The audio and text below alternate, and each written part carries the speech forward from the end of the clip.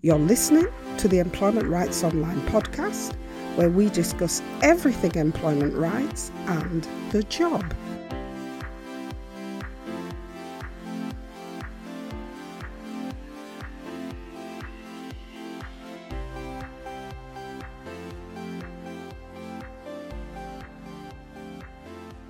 Hi there.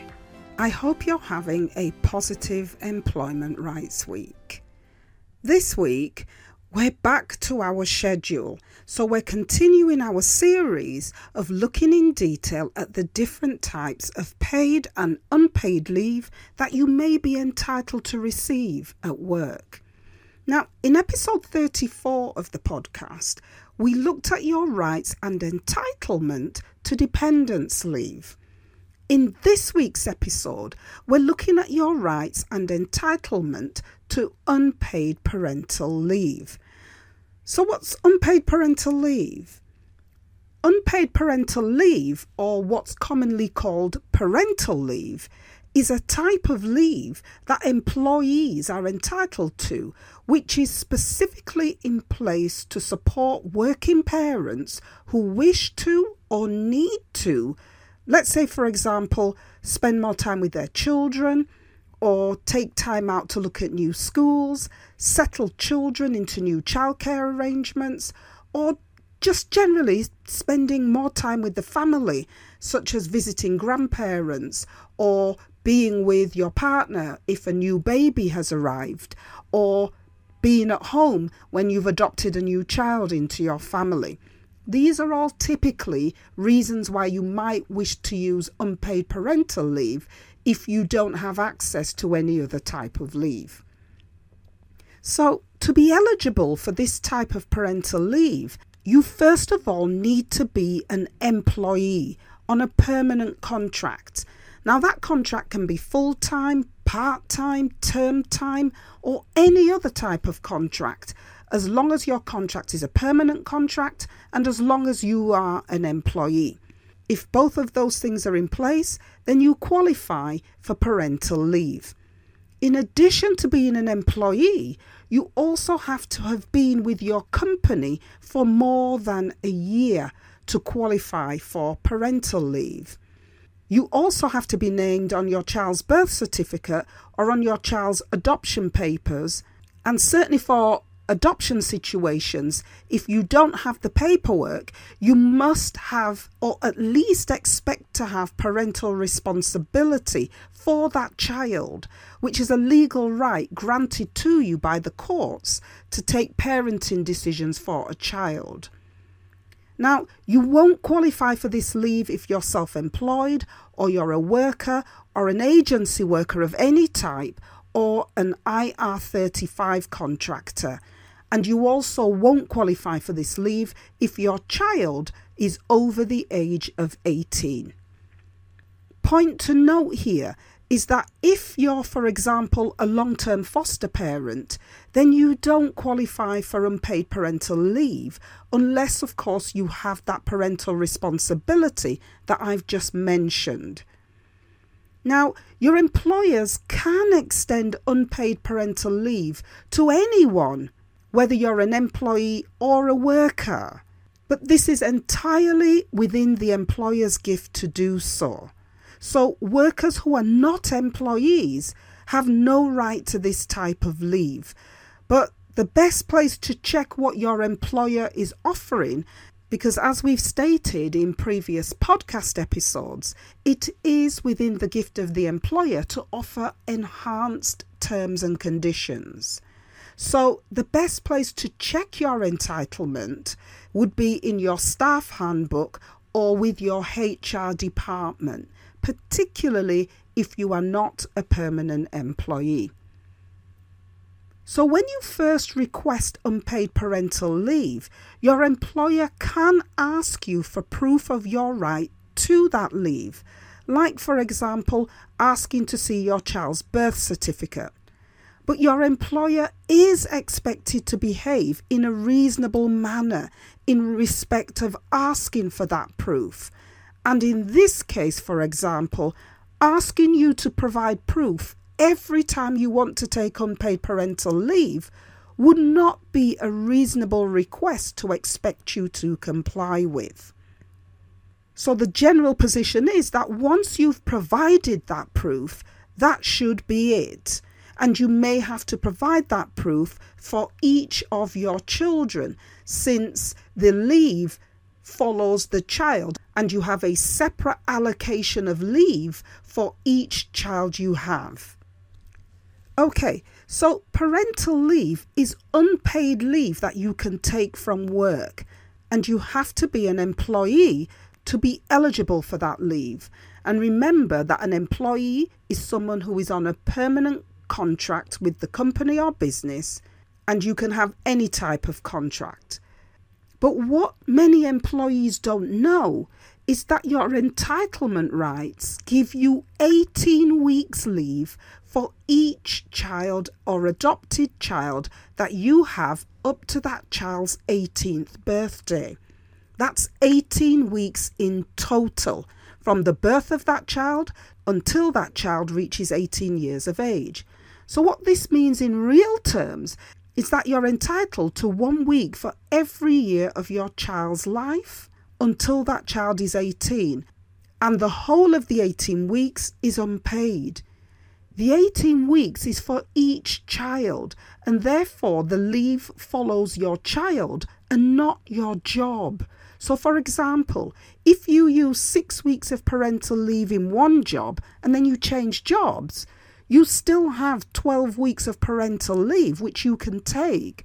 And a point to note here is that the clock on parental leave doesn't reset when you change jobs, and instead you carry over the remaining leave from your previous job to your new job.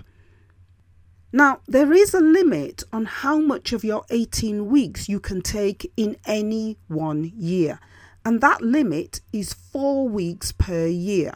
But of course, with your employer's agreement, you could take a longer period of unpaid parental leave. When taking your parental leave, you must take your leave in whole weeks and not days. Again here though, if you have a disabled child or you have your employer's agreement, you may be able to take your unpaid parental leave in days. Also, the employer cannot make you take your parental leave all in one go. So, for example, the employer is saying to you that you're requesting leave and I want you to take 6 weeks. That's not how it works. You are in control of how much leave you take, and when you take your leave, generally speaking, it must be in weekly blocks, and you can only take a maximum of 4 weeks per year. But of course, with your employer's agreement, that may vary and you may be able to take days. Another important point to note here is that if you work part-time, your parental leave must be apportioned to you in a pro rata way. So your parental leave has to match the hours you work or the days you work. Your employer is not permitted to grant you less parental leave than the hours you work. There must be a match. So if you work 3 days a week, for example, then your parental leave per week must be 3 days. And it would be the same for the hours as well.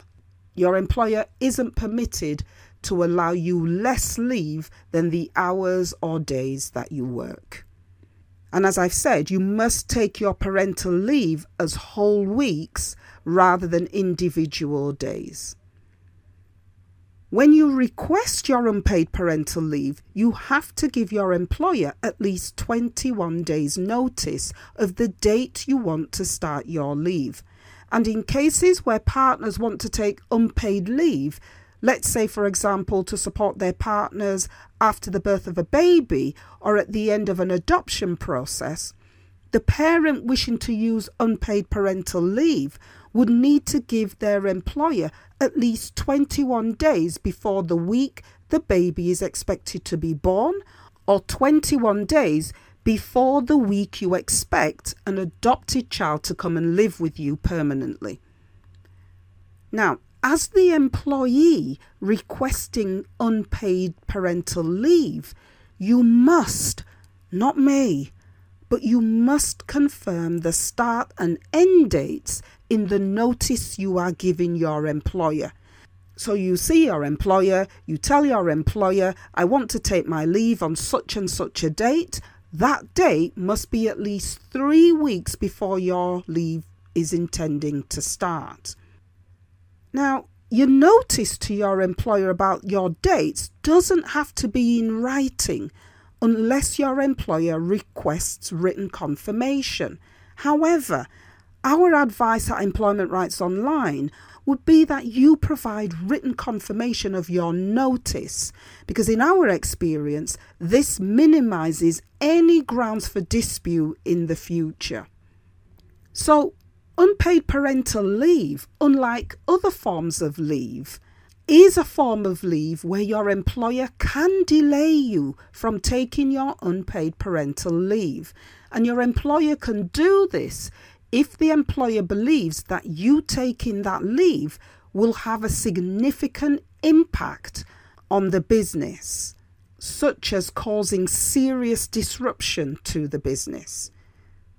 But that being the case, your employer cannot delay you from taking the leave at the time you've requested to take the leave if you're taking your leave immediately after the birth or adoption of a child, or if delaying your leave would mean that your child would reach the age of 18 and you would therefore no longer qualify for your leave.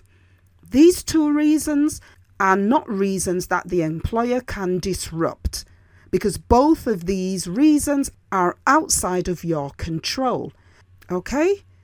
So just to reiterate that, you can take your leave if your partner has just had a baby, or an adopted child has come to live with you, or if not taking that leave would mean you would lose that leave. Those are the two reasons where an employer's concerns about the impact of the business cannot come between you and your leave. If you're taking your leave for any other reasons other than these two reasons, then your employer can delay you if the reason for the delay is the significant impact on the business. Now, if your employer has serious business reasons why you can't take the leave at the time when you're requesting it, and your employer is then asking you to delay taking your leave, then your employer must write to you within 7 days of the date of your original request. And in that written response, your employer must, not may, but must suggest a new date when you can take your leave. And that date must be within 6 months of the original date you requested. That is your employment right. The other point to note here is that even though your employer might ask you to delay your date for taking your leave, your employer cannot change the amount of leave you have requested. So if you've requested 2 weeks and your employer delays you and gives you a new date for taking that leave, your employer cannot then say to you, but you can only have 1 week. No. If you've requested 2 weeks and you're delayed, then the new dates must also include dates to cover the 2 weeks that you've requested. The final point to note here is that when you take your unpaid leave, taking that leave does not affect your rights to be paid appropriately after your leave. It doesn't affect your rights to accrue holidays, and it does not affect your rights to return to your job after you have completed your leave. So the key point of this week's podcast is to familiarise yourself with your rights to this type of unpaid leave, because once you know how to use this type of leave and you understand the rights and procedures surrounding your use of this leave, then you can factor this type of leave into your childcare plans and use the leave to offset periods of time when you may have additional needs around the care of your children. And that's it for this week. Remember that you have a legal right to take unpaid parental leave, or what's commonly called parental leave. So if you feel you have been denied your right to take that leave, the first thing you need to consider is submitting a written grievance or complaint to ask your employer to look at the issue. To help you with this, included in the podcast notes for this episode are some grievance templates that you can use to help you write that grievance letter. Just scroll down to the bottom of the show notes where you're listening to this podcast and press the See More button, and you'll see the live links that will take you to some helpful grievance support templates and some other grievance information. We hope you find something useful that you can work with in this week's episode. Remember to let others know we are here by sharing our content and leaving us a review about the podcast on iTunes or anywhere else where you're listening and where you can leave a review.